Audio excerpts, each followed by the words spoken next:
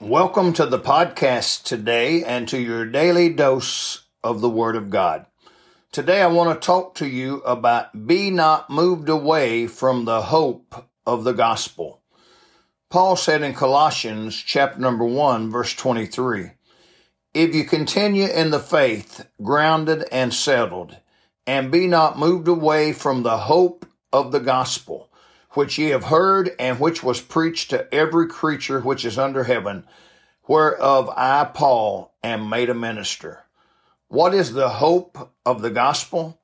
Well, to me, it's the hope that we can be saved, knowing that we can be saved and forgiven of our sins. Think about that. We who were lost and on our way to hell have now been saved by the power of the gospel.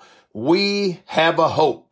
I don't mean just a hope-so salvation. I mean a know-so salvation. So many people that say they are saved and a Christian, they don't even know, they couldn't even raise their hand up and say they know that they've been saved. We have a living hope in Jesus Christ. That's not saying, well, I hope it doesn't rain today, or I hope the sun shines today, or I hope I have a good day today.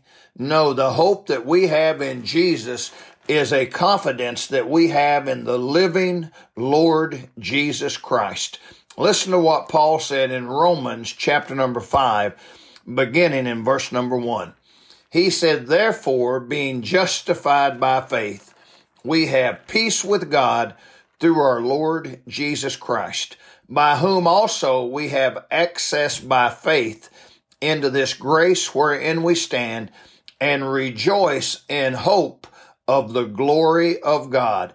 And not only so, but we glory in tribulations also, knowing that tribulation worketh patience, and patience experience, and experience hope. And hope maketh not ashamed, because the love of God is shed abroad in our hearts by the Holy Ghost, which is given unto us. Wow. Thank God for the living hope that we have in Jesus Christ. I encourage you today, be not moved away from that hope. That hope that we have in Jesus will take us to heaven one day. It will see us through, and one day we will safely enter in to the shores of heaven. May God bless you today.